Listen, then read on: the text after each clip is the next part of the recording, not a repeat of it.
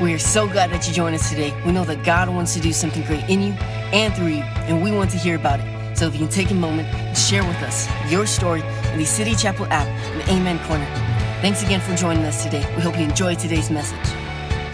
We're going to talk today on the essence of marriage, and so we're going to look at a few verses of Scripture, and really this concept is good for you if you are married, especially, and you hope to stay married. We would like to speak into your life today. If you're not married and you would like to be married someday, you seriously need to listen up. This is totally for you. If you're not married and you never want to be married, this is still 100% completely for you. This is from the Word of God, and the Bible constantly talks about marriage, and so for us, it's a great template of God's plan for us and God's covenant with us. And so we're going to look at a couple of scriptures. First and foremost, we're going to look at a passage from Matthew chapter 22, and so if we could put that on the screen, Matthew 22, verse 37, Jesus is being asked, what is the single most important commandment? Narrow it down, Jesus. We got a whole Old Testament, we got all these laws, all these rules. Narrow it down for us. Help us out here. Lord, what is the greatest commandment? And I love Jesus' response because Jesus just always takes authority in whatever situation he's walking into. They ask him, what is the number one? And he gives them two and doesn't ask permission. He tells them, first and foremost, the greatest commandment is to love the Lord your God with all your heart, with all of your soul, with all of your mind. There's not a whole lot left. With all of your heart, with all of your soul, and with all of your mind. Basically, love God with everything. That is the first commandment, the greatest commandment. And then Jesus doesn't really skip a beat. He says, oh, and by the way, the second greatest commandment, the second one is actually very similar to this one. It's like it, he says. And the same word is right there at the beginning. Love your neighbor as yourself. So basically, Jesus says, you want to know what is the greatest commandment? Well, I will tell you, it is to love God. But you can't just love God. This doesn't work. So I got to throw in another commandment. If you simply love God, if you just go off into the wilderness somewhere and it's just you and Jesus, it's not quite going to work out the way that it's supposed to. And Jesus says, so there's a second commandment, and that second commandment is very similar to this one. It also has to do with love, but now it's loving people. So the two greatest things that God wants from us, the greatest thing that you could ever do is, first of all, love God with everything, and secondly, love people. And many of us, this is the struggle. This is what we deal with throughout life. You got an amen over there. This is what we deal with. Going to church, okay, we can do that. Now, of course, when it's a hurricane out there, I mean, you guys all get like special rewards in heaven for that. I really don't know if you do or not. You can't go up and say Pastor Harry said, because that doesn't work up there. So anyway, but we can do some of the religious things, right? We can do some of those things, but to love God with everything. I was talking to Madeline about that last night. She asked me for a story about when I was 12, and I said, well, that's when I decided to give God everything. And she said, everything? And I said, yeah, everything. She's like, well, what's everything? I said, well, everything is everything. She said, well, how do you do that? I said, well, I gave God all my toys. And she held her toys a little tight. She's like, what do I do? I said, well, it doesn't mean that like you take them outside and burn them. It just means that you tell God, you announce that these don't belong to me, these belong to God, and I will do with them whatever God wants me to do with them. And so if God wants me to give them away, I'll give them away. If God wants me to keep them, I'll keep them. If God wants me to enjoy them, I'll enjoy them. But whatever I have, whatever I own, belongs to God. That's what it means to give God everything. That I am okay with God doing whatever he wants with his stuff. And I've given it all to him. It's all his. And so to give God everything, to love God with everything, is something that we preach a lot about. But I think equally important is that we love people. And this gets a little more tricky because people are not quite as awesome as God. People, I mean, they're close, but they're not quite as awesome as God. And so it's a little more difficult sometimes to love people. But Jesus said, look, you can't do the one without the other, so you have to love people. And it's interesting because when we talk about this passage, we talk about it in the context of let's go out and evangelize, let's go out and reach people for Jesus because we got to love people. But did you ever stop to think that maybe this also applies to your marriage, to the greatest love relationship of your life. How in the world is it that the greatest love relationship of our lives is often lacking much of what Jesus is talking about here? We extend a lot more grace, a lot more love to other people, but when it comes to the greatest love relationship of our life, our marriage, we're often forgetting about this commandment here. And so we want to look back at the original marriage to see what God's plan for marriage is, and that's found in Genesis chapter 2. This is the first wedding, the first marriage of all time. God creates man, God creates Adam, and it says that he put him in a garden and asked him to take care of the earth.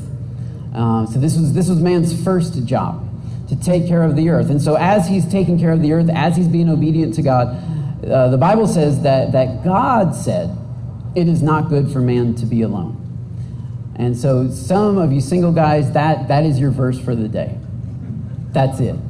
You need to memorize that. God said, it is not good for, God said, it is not, let me just repeat. Adam did not say, it is not good for me to be alone. God said it is. So until God says it's not good for you to be alone, it probably is good for you to be alone. So anyway, God said it is not good for man to be alone. So God said, I'm going to bring a helper to him, a helpmate to him, a beautiful woman to him. And so God put the man to sleep. Oh, hey, that's one. Yeah, that's verse. We want to go back to verse 21, Genesis 2:21. So God has this solution, right? God says, Adam, you're going to need to take a nap. And if we don't have it, we don't. Oh, my phone's dead. We are all sorts of messed up. I'll just get this. Yeah. It's kind of small group today. Someone else want to find it? Genesis 2, verse 21. We will... Come on, somebody. You got it. All right, we're going small group today. 2:21. Oh, actually... Yeah, let's pull it up. Yeah, please. That'd be awesome. And you get a special star at the end of class. Kristen, I want to make sure that I get the words exactly. So in verse 21 it says, the Lord caused the man to fall into a deep sleep. And while he was sleeping, he took one of the man's ribs and then closed up the flesh in its place. And then God made a woman from that rib. How do you do it? Well, that's called a miracle.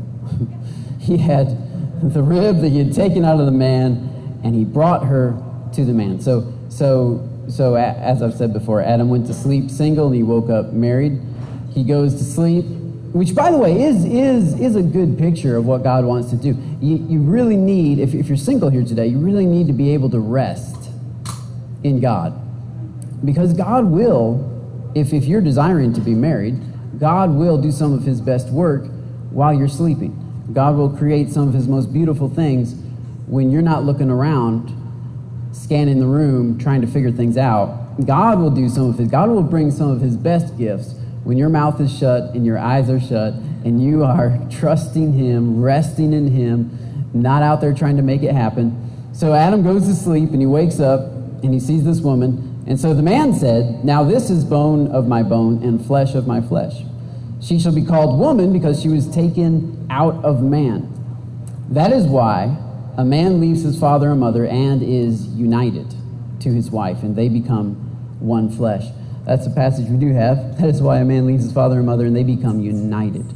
Now the word united is so key. That word united, literally, it means to glue together. And so many marriages are having a hard time loving each other, are having a hard time staying together, and here we see the reason, and this is the reason, because they don't have enough glue.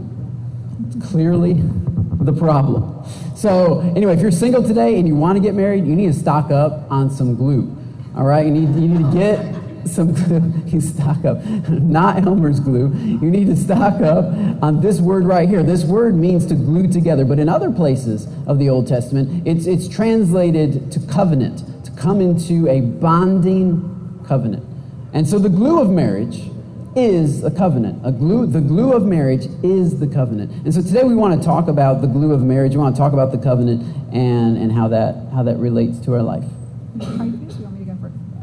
You can intercede if you like. So how do you stay stuck to someone? How do you stay glued to them, cleave to them? And it's through covenant. It's through kept promises. It's last week Harry talked about I should, I can, and I will. And for me that's covenant. God says I should, I can, which we're going to talk about in a little bit, and I will. So, there's covenant love, and then there is consumer love. So imagine when you're going shopping, you get to buy what you want. When we had our house and we started to pick some things for it, slowly but surely as the budget allows, we picked things we liked. And people would offer us things, and we'd say, thanks for your ugly couch, but no, thank you. If you don't want it in your house, I'm not sure we want it in ours. But nobody here at the church, though. There was nobody here. There was people from like Georgia. Promised land. They're all promised. They got ugly couches down there in San Marcos. That's how it goes. No, people felt sorry for the flooded people, and that was lovely. But when you go shopping, you want something that you like. You're not going to have a relationship with an ugly couch. You're not going to keep, an ugly sweater around unless it's cool and hip. But, usually you're going to get rid of the stuff that you don't like when you're in shopping mode. You're going to buy the things you do like. And that's how shopping works. That's consumerism. You're going to get what works for you when you want for it, and you're going to break up with it any time it's not working anymore. But and there's nothing wrong with that. I mean, that's our culture. So what we're saying is that when we talk about covenant, we recognize this is a shock to your system. So we recognize that us and you are consumers by nature. We grow up as consumers. We're consumers when it comes to politicians, right? So we vote for people that are going to do things to affect our lives better. And there's nothing necessarily wrong with that. That's what makes America go round, right? That's what makes capitalism work. That's why Target exists. Right? Because there was Walmart, and then somebody said we want something better. Anyway, I don't know.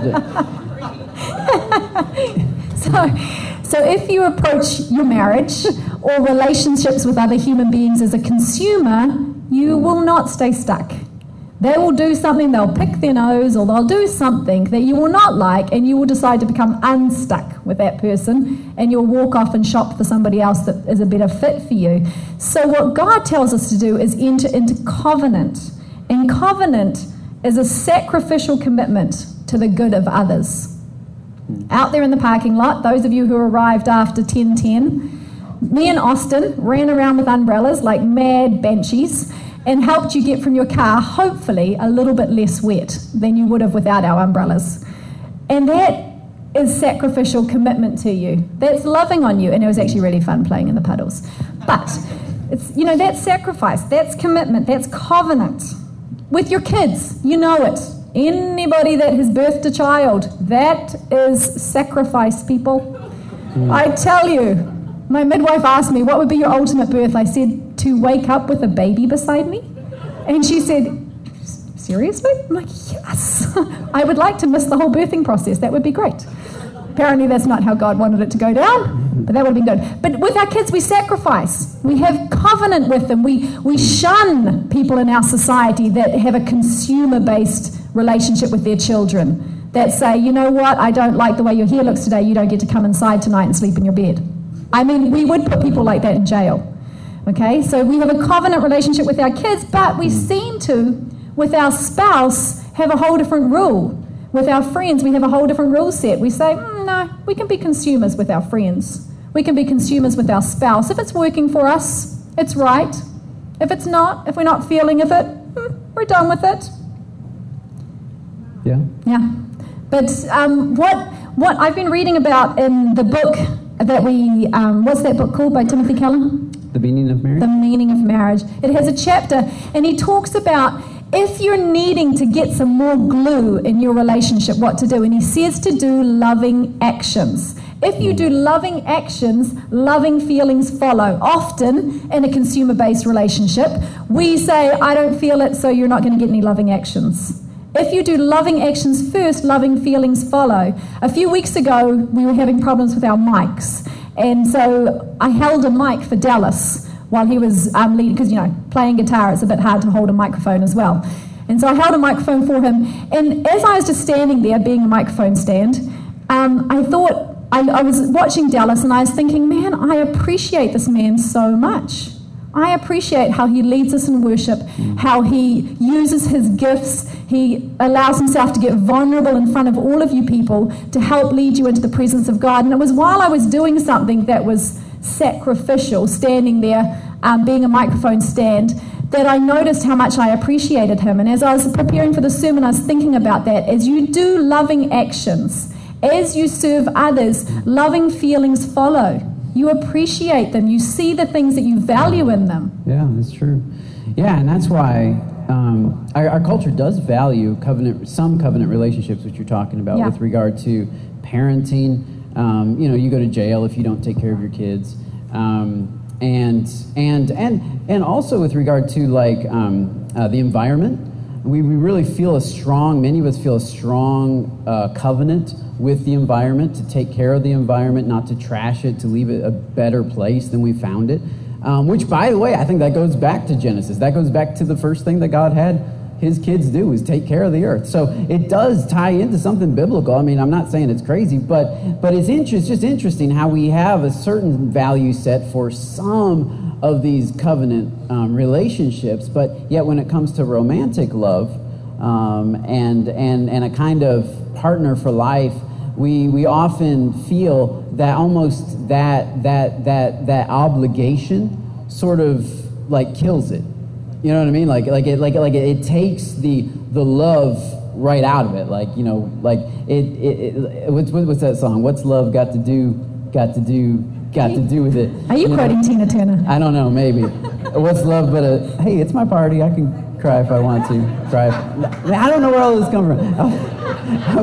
I was quoting Simba before church to Colin. I don't know what's going on. But it's what's love but a secondhand emotion? It's this idea, with regard to romantic love, that you got to feel it, that it's got to be butterflies in your stomach, that it's got to be this thing that is there sometimes and is not there sometimes. And that's why when we talk about our relationship with our kids, I think that's a really good example, because sometimes, I just feel so loving toward them. Sometimes it's just they're just so adorable, and I'm so glad that we had them, and then they wake up. And then things change a little bit, and you don't always feel that, but I do feel it sometimes.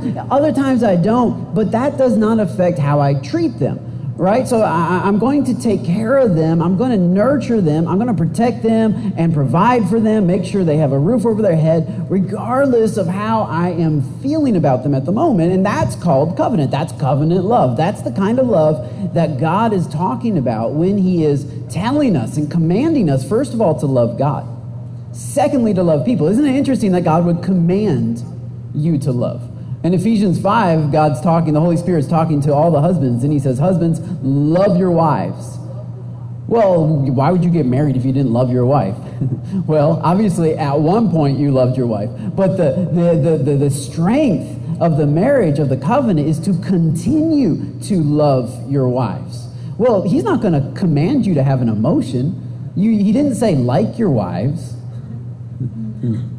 Right? And when Jesus said love God, he said love people. He didn't say you had to like everybody. He didn't say you had to feel this gooey, warm fuzziness toward everybody that you meet. That's a feeling. That's called liking. And you fall into like and you fall out of like. Sometimes with the same person multiple times throughout your life. You're falling in and out of like, because like is an emotion. But love is a commandment. So it must be an action. It cannot be an emotion. God can't command you to like something, I simply don't like Brussels sprouts. I don't care who commands me to like them. I don't like them. They're nasty. I don't know why somebody thought they would pick those things out of the ground and shove it in their mouth. That is weird and abnormal behavior. I don't like it. I don't like it. Now, do I feel like sometimes I need to eat things I don't like? Well, yes, that's an action. So sometimes I will do things that but I don't like it. So God's not commanding us to feel something.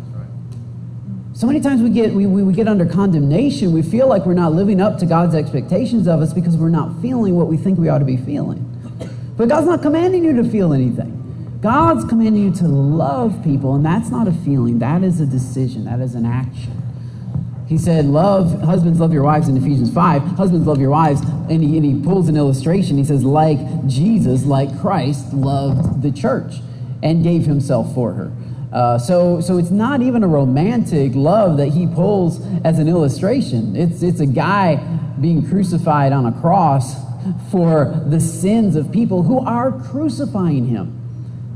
Right? The church was shouting, crucify him. The church was putting the nails into his wrist and into his feet. The church was treating him unfairly. The church was not respecting him. The church was not appreciating him. The Bible says that while we were yet sinners, Christ died for the ungodly. He died for people who didn't even appreciate it, and some of them never would. And so the action that God is calling us to when we love people, and especially when we love our spouse, is not the kind of love that we'll see if this works. It's not the kind of love that is looking for a response. It's not the kind of love that's looking for a result. It's the kind of love that says, I'm going to do what is right, regardless of whether or not it works. I'm going to lay down my life for you. I'm going to give up my preference for your preference. I'm going to seek. What was the quote that you had there? What the definition of covenant is to seek. Is a sacrificial commitment to the good of others. Sacrificially commit to your good, and this is the kind of love that changes. This is the kind of love that shapes a marriage. This is the kind of love. I was talking to somebody this week, and they said, can one person make a difference? And obviously we believe that, if you've ever listened to any kind of pop songs, one person can change the world. But in reality, like in real life, in a marriage, if you're stuck in a marriage and the one person is not that interested in making changes, can one person make a difference? Can one person really make changes? Can one person really turn things around? And the answer is, look at the cross. One person laying down his life for a bunch of people that could care less. Did it make a difference? Did it make a difference for you? Did it make a difference? Okay, good. It's small group time. All right, you don't have to testify, but you can at least shake your head. Yeah.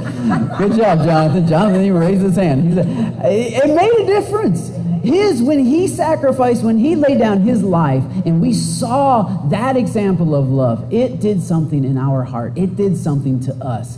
It caused us to say, I'm going to lay down my life for you. I'm going to give my life to Christ because of what Christ has done for me. He loved me first. He sacrificed for me first. He laid down his agenda for me first. His ego was in the back seat.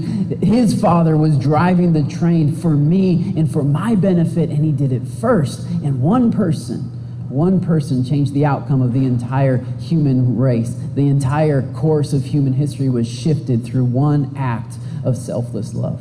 So can one person turn things around? Absolutely. Can one person decide to go to the cross for their spouse? Absolutely. Can one person decide to go to the cross for their school or for their neighborhood or for their family? Absolutely.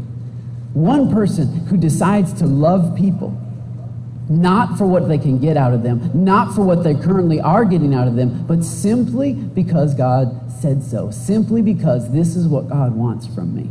This past Saturday, today's Sunday, so yesterday I was up 5 a.m. and I was driving the big church trailer and truck, and I was driving here to the school, and I was driving. What's amazing to me is I was driving not just because I'm the pastor and I'm weird like that, but I was coming here at 5:30 a.m. actually to meet several other people. Cindy and little Robbie were there when I got there. Laura and all of her gang, all of her kids were there. They were barely awake, but they had tacos already, breakfast tacos. Robert and Mary Ann were already there. Jaleisha and their kids came. Ricky and Veronica came. Peter came. Paola was already there. And it's like, we had like 15 people here unloading stuff that you all donated to our yard sale, which I hate yard sales. And you know, but we decided to do a yard sale in order to raise money for the PTA, for the kids here at Williams Elementary for their year-end carnival. And I'm driving 5:30 in the morning and I'm thinking, I need coffee, I need coffee, I need coffee, I need coffee. And then I had another thought, why am I doing this? I need coffee, I need coffee, I need, why am I? So the occasional, why am I doing this, popped into my head. And I said, well, so that we can raise money for the Williams Elementary PTA so they can have a great carnival at the end of the year. Why in the world do I care if they have a great carnival or not? My kids aren't at Williams. I don't go. I'm not going to get to play on the jumpy houses and all the games. Like, why do I now care about Williams Elementary? Well, the truth is, I don't personally feel some warm, fuzzy feeling when it comes to raising money for the PTA so that the kids can have a great carnival. That's not why I'm doing it. I'm doing it because Jesus said, love your neighbor as yourself. And love is an action. Love gets up at 5:30 in the morning. Love sets aside their Saturday. Love gives up of their time and of their talent. And they spend I mean, Laura almost got hit a couple times, run out to the road trying to flag people down, telling them that we were selling stuff on the side of the road. I mean, love gets a little crazy sometimes because it's not looking for a response. It's not looking for something. It's looking to give something. It's not looking to get something, it's looking to give something. And that's what love is, and that's what we mean by a covenant type of love. And I understand that's weird, and I understand that's upside down, and I understand that doesn't fit with what you think of as romance. But trust me, this is the glue. Ask anybody that's been married more than 5 minutes. This is the glue. The 40 years, 50 years. Adam and Eve, man, they lived into their 900s. And as far as we know, they never got divorced. This is the glue. You want some anniversaries under your belt? You want something that lasts? This is it. This is it. Now the romance comes and it's awesome, and then it goes and it's kind of a bummer, and then it comes back and it's awesome, and then it sort of goes and it's sort of a bummer. And the ebb and the flow of how you feel absolutely changes, but the glue of marriage is this kind of non-sexy, sacrificial, 5:30 in the morning, making breakfast for her, sleeping on the couch so that your alarm doesn't wake her up in the morning.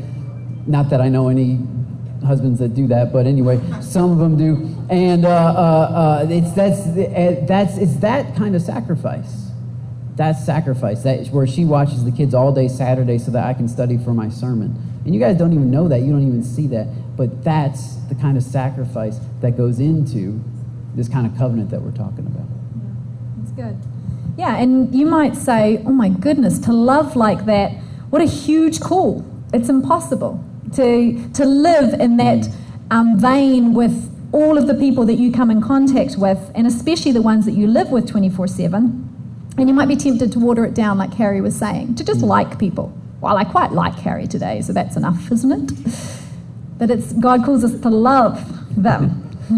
And why does he want us to love him? Why does he want us to love others? Because he wants to reflect himself. He wants to be glorified. He wants glory brought to his name. In Ezekiel 36:20, God tells the Israelite people that they profaned his name. And that Hebrew word, when it's translated as profaned, means to treat as common or ordinary. Their lives had made God look ordinary. There was nothing in their conduct that elevated the name of their God, and they had wounded God's prestige. His name now limped among the nations. God wants you to love other people because he wants his spectacularness to be seen by others. Yeah. If you just like other people, he becomes ordinary. If you claim him as your source, as your God, he's just ordinary. He's like everyone else. If you are able to love, then we're able to show how incredible God is. And we're going to talk about how to do that, because it's not mustering it up. It's not me getting up in the morning and saying, I will love. Gosh darn it, I will love. It's not that. It's relying on God loving through us, and Harry's going to chat about that. Yeah, the rest of that, Ezekiel 36, she read from verse 20, where God talked about how they had profaned his name. But in verse 26, God talks about a new day that's coming. And this also is quoted again in the New Testament in the book of Hebrews. But in Ezekiel 36:26, he says, moreover, this is what God's about to do. He says, I will give you a new heart. I will give you a new heart and put a new spirit within you. In other words, I'm going to renovate the inside. I'll give you a new heart, give you a new spirit. I will remove the heart of stone from your flesh and give you an actual heart of flesh, a heart that feels, a heart that responds, a heart that loves people. I will put my spirit within you. I will cause you to walk in my statutes, and then you will be careful to observe all of my ordinances. You will live in the land that I gave to your forefathers, so you will be my people, and I will be your God. This is God's ultimate plan for humanity. This is where everything has been leading. He has never been content with us simply being religious or us simply liking people that like us. He's never, that concept can be done by anybody and is performed by everybody. Anybody who is breathing is very prone to like people who like them and dislike people who dislike them. But Jesus came to earth and he said, you've heard it said by men of old, you are to love your friends and hate your enemies. I'm telling you to love your enemies. How in the world can you like your enemies? Oh, you're not going to like them. You have to love them. So first of all, he's telling you, number one, if you follow him, you will have enemies. There's going to be some people that don't like you. You will have enemies. But secondly, he's saying, I want you to love them. How can I do that? How can I, like Jesus, be hanging on the cross and actually say, Father, forgive them, for they don't know what they're doing? How can I love people in the midst of unfair treatment? How can I love them when they bring up stuff about me? How can I love them when they stab me in the back and gossip about me? How can I love them when they are out to get me? And sometimes they're living in my very home. Sometimes I'm married to the person and they're trying to tear me down behind my back. They're trying to tear me down to my face. How can I love this person? How can I say truly, not just how can I keep my mouth shut and not say anything, but how can stuff come out of my mouth and it be forgiving and it be grace-filled and it be loving? How can I say, Father, forgive them, even while they are doing the very things that are hurting to me? How can I do that? Well, this is how you do it right here. I will give you a new heart and a new spirit. I will put my spirit inside of you.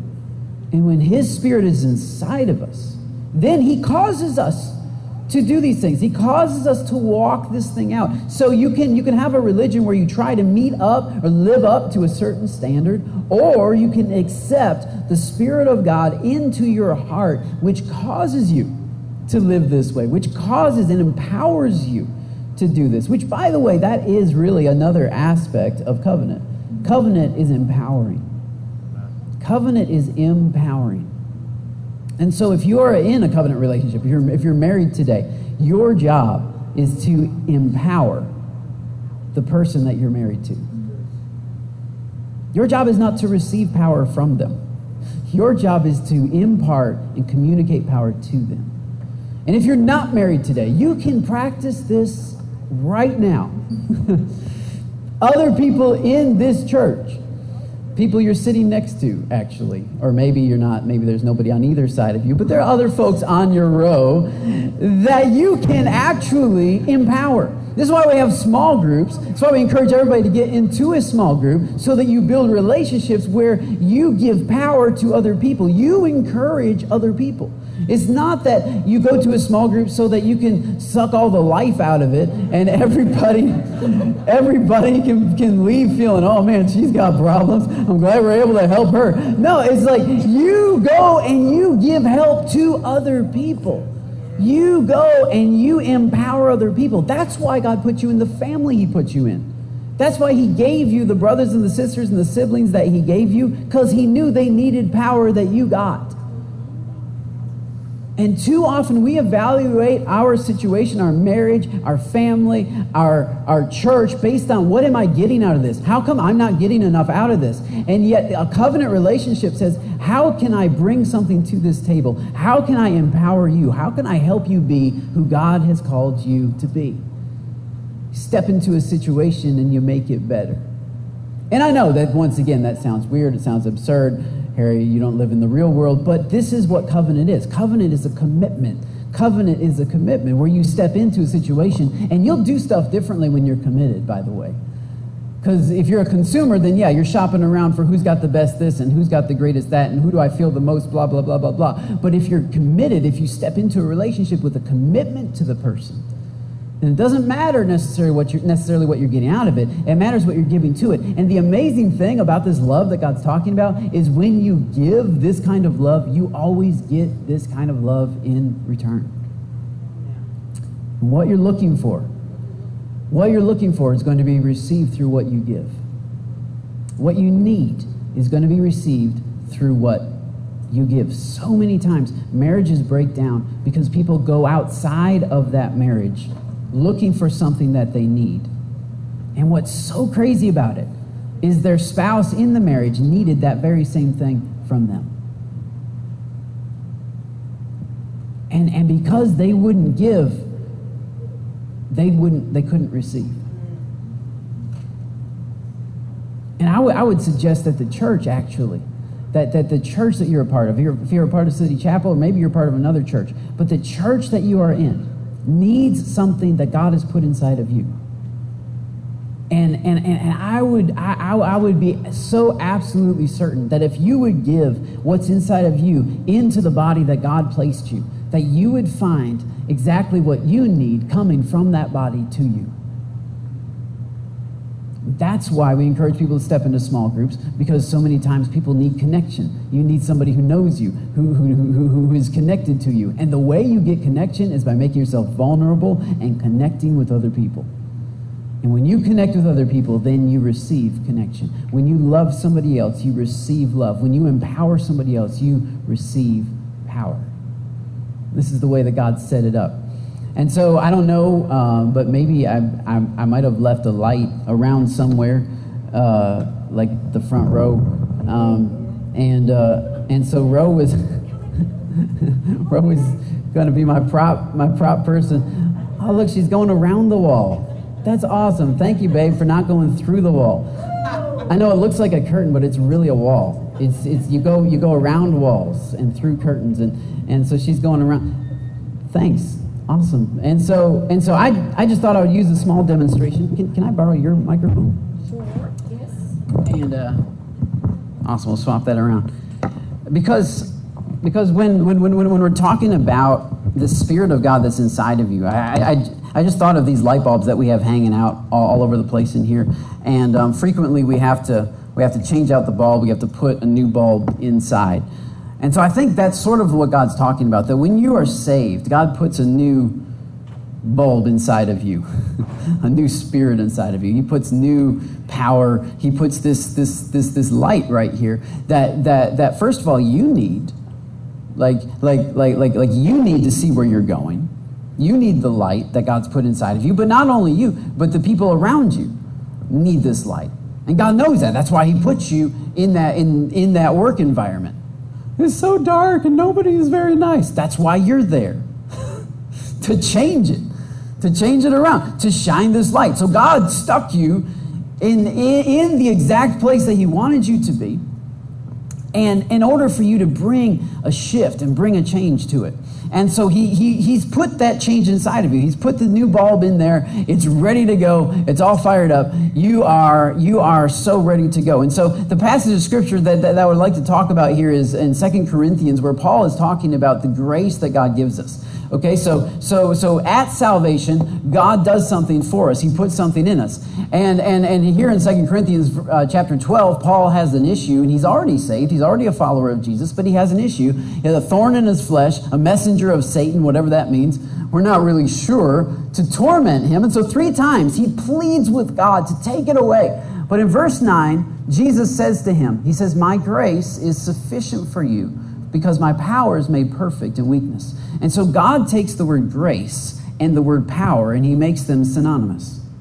My grace is enough because my power is enough. And so one thing that you do need to understand is that grace is not mercy. Mercy is when God wipes away your past and he forgives you of your past. And that's mercy.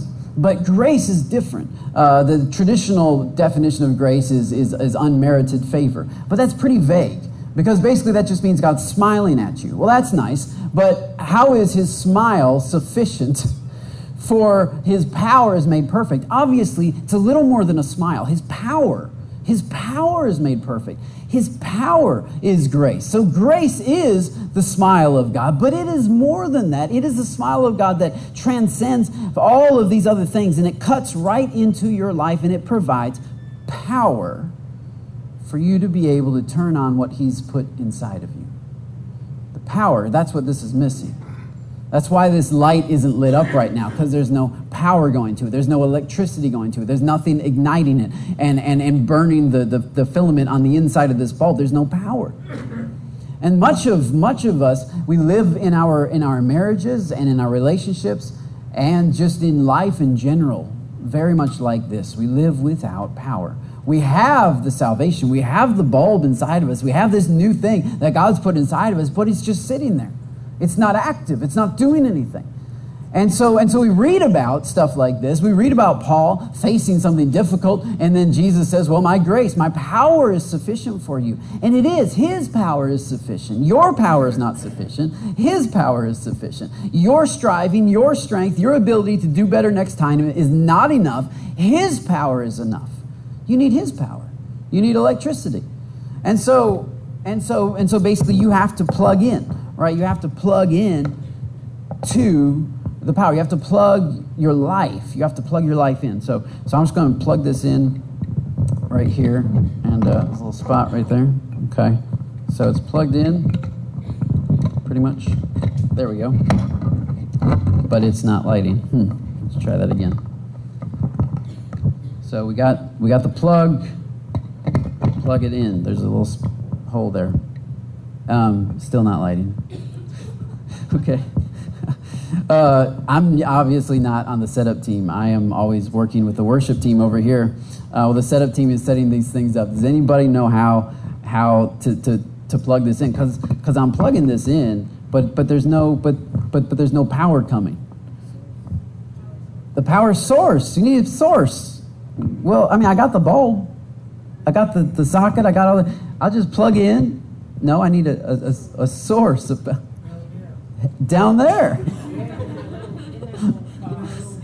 Okay, here we go. This in this little box is what they're telling me. So I'm going to plug it in to electrocute myself. No, still there's still no power. So I plugged it into this. The white one. Had to go there, didn't you?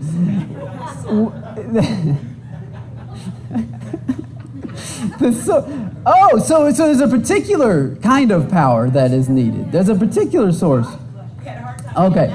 So I plugged it into the wrong one, and then we stick it. Oh, hey, there we go. Now we got power going into the light, and the electricity is flowing. Nice. And now we can shine out on people, and we can see how lovely they are, and you can see all that kind of stuff. You can see so much better. That is how, in sort of a crude illustration, that is what God does for us.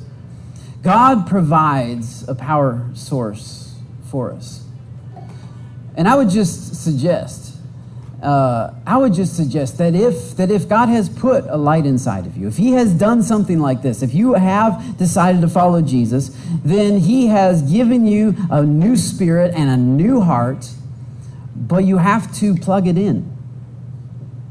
And he has also given you a source. And so many times I feel like maybe that's a pretty good illustration. This is kind of what we do. First of all, we try to plug into ourselves, right? So we just get along with Jesus, and it's going to be awesome, and then we don't ever get any more power.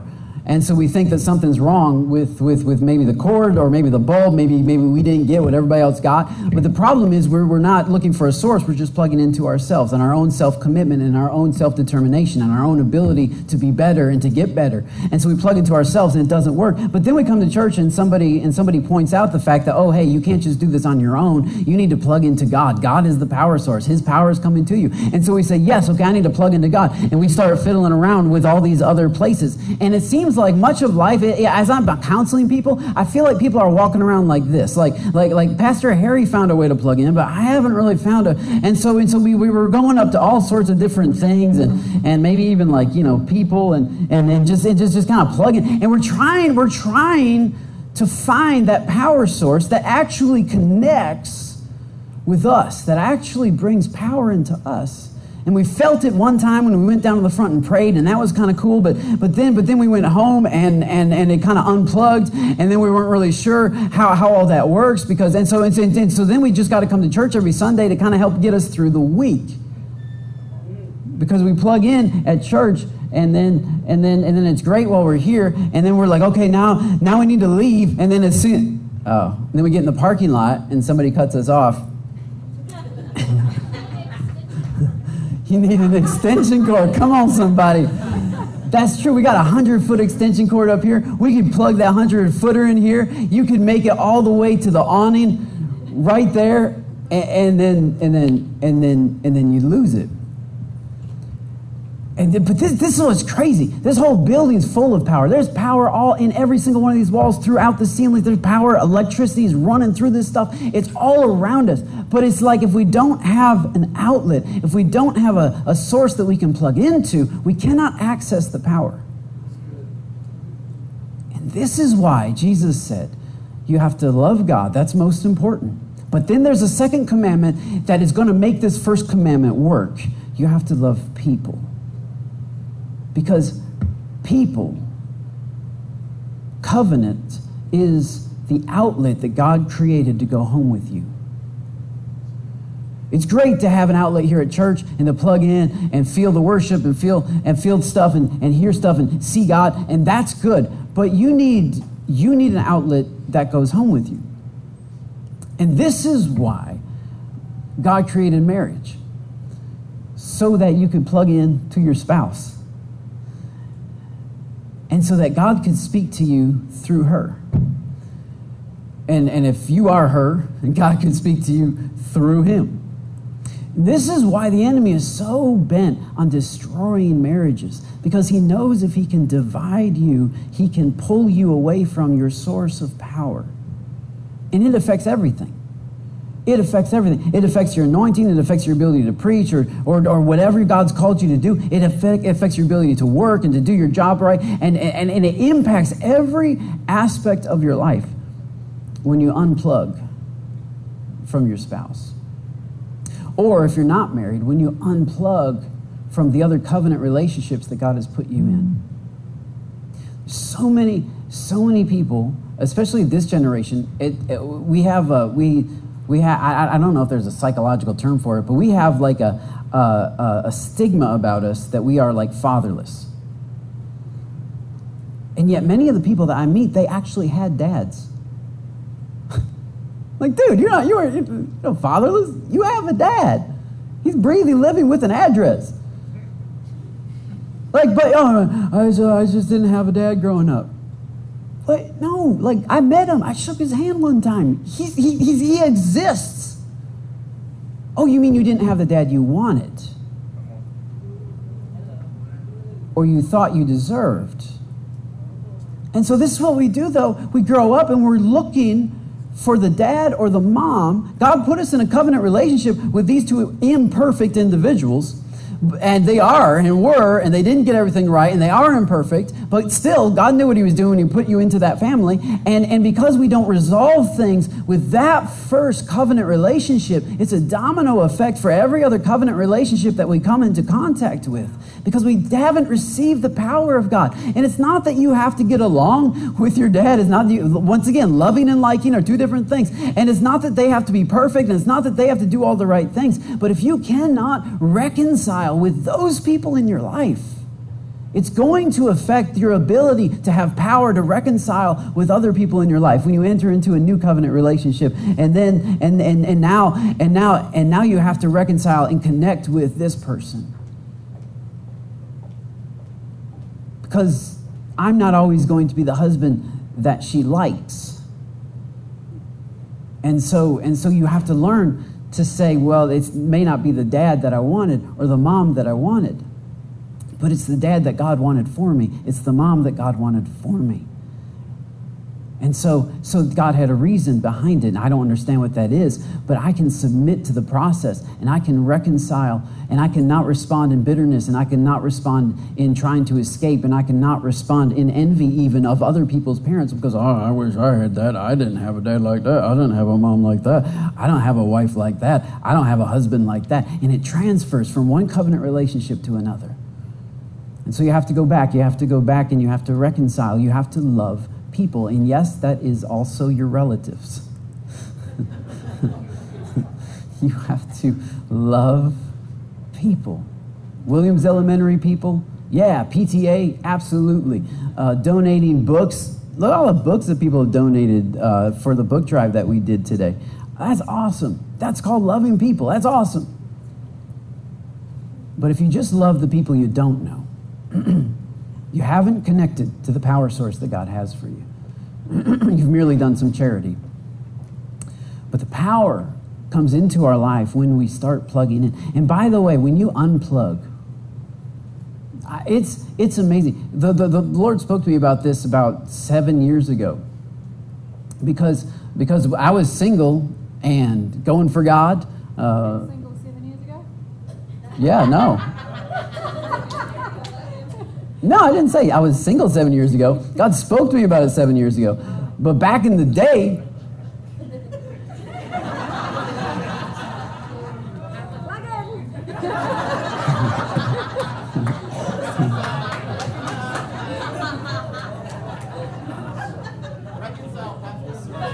I was single back in the day I was single back in the day doing my own thing, following Jesus, and it was awesome. And I was able, I had plugged in to the power source in my life. I had reconciled with my parents. I had submitted to my parents. I had submitted to my pastor. Every covenantal relationship I was locked into, and I had power. I had absolute power. I mean. Now I share stories with my kids, and I was thinking about that last night about how much joy it is to actually share good stories with kids. You know, because there's some bad stories, but it's good to share some good stories. And so I had some power, and I can tell you it's available. People say, well, you know, when you're 16, you have to go out and do all this crazy stuff. No, you don't. That's weird. That's abnormal. That's not normal. Sow your wild oats. I never got wild oats. What are you talking about? You don't have to sow stuff anyway that you got. Throw it away. Wild oats, throw them away in the trash. That's where they belong. You don't want to reap wild oats. Why are you going to sow it? So, you know, so I had power. I had power because I was connected to the power source in my life. And then I got married. And now we got connected. And so I unplugged from those power sources. I plugged into this power source, and I was connected. But as soon as I started pulling away from this power source, I recognized that I thought that would just be just me and Jesus again. I would have this power. She would do her own thing, and I'm not really going to worry. And I didn't realize that when I pulled away from her, I pulled away from the power. Because it's not just me and Jesus anymore. Jesus doesn't see me and Jesus anymore. For this reason, a man shall leave his father and mother and be joined to his wife, and the two shall become one flesh. So he's not looking at two people. When he says, how are you doing? That's a plural you.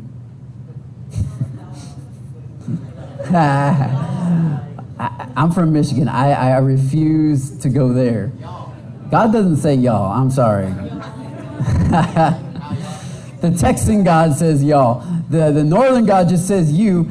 And it's plural. It's just grammar. It's English. You look it up sometime. You learn it in 6th grade, okay? It's all good. You is plural. Pete's about to turn off my microphone. You is plural too. I mean, come on. But anyway, so when he says y'all, he's not talking about just you anymore. He's talking about you and your spouse. And he's asking me how she's doing. Because I'm responsible for how she's doing. And he's asking her how I'm doing. Because she's responsible for how I'm doing. And how I am doing, singular, is irrelevant. If we are not connected, if we are not getting closer to Jesus, I'm not getting closer to Jesus. And so I have to empower her. I have to help her. I have to make sure that she is getting everything that she needs to be more like Jesus. And it's not always compliments. Sometimes it's we challenge each other. Because we want each other to get better. Because we want each other to move forward. Because we want to keep the power source that God's given to us. Would you bow your heads and close your eyes for just a minute? I think the perfect response to this is just simply, number one, asking God if there's some areas in your life, some covenant relationships in your life that you have unplugged from. And you felt like it was justified and you felt like it was right. And sometimes there needs to be some distance. But sometimes there can also be reconciliation. It starts in your heart. It starts with forgiving people, for allowing people to be human, for allowing people to make mistakes, for forgiving them, releasing them from owing you anything, from having to pay, releasing them. Based on what Jesus has done for you and me, to release these people. And as to the best of our ability, to make it right, to reconcile with them. And secondly, those of us who currently are married, we can look at our own marriage and say, Lord, how am I connected to my spouse? How am I sacrificially loving her or him? How am I laying down my life for them? Because the truth is, before Jesus got to Golgotha, before he got to the cross, he was at Gethsemane. And in Gethsemane, it was just him and his Father. And he said, Father, not my will, but your will be done. He died, his ego died in Gethsemane, and his body died on the cross. And so before you can lay your life down for your spouse, you have to lay your life down to God. You have to die in Gethsemane. You have to have your own Gethsemane where you say, it's not my will that's important, it's your will. It's not my ego that's important, it's your ego, Lord. We want you to be glorified. We want you to be seen. We want you to be revered and respected. And so everything that I think I deserve and I think I need and I think I should have, Lord, I look to you to give me those things. I don't need a person I'm not going to rely on a person. I'm not going to put that much on them. I'm going to put this on you. In the Garden of Gethsemane, just you and me together, Lord, I die to myself first.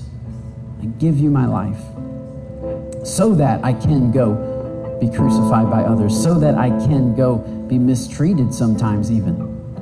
So that I can sacrificially love those people who currently maybe aren't even loving me back.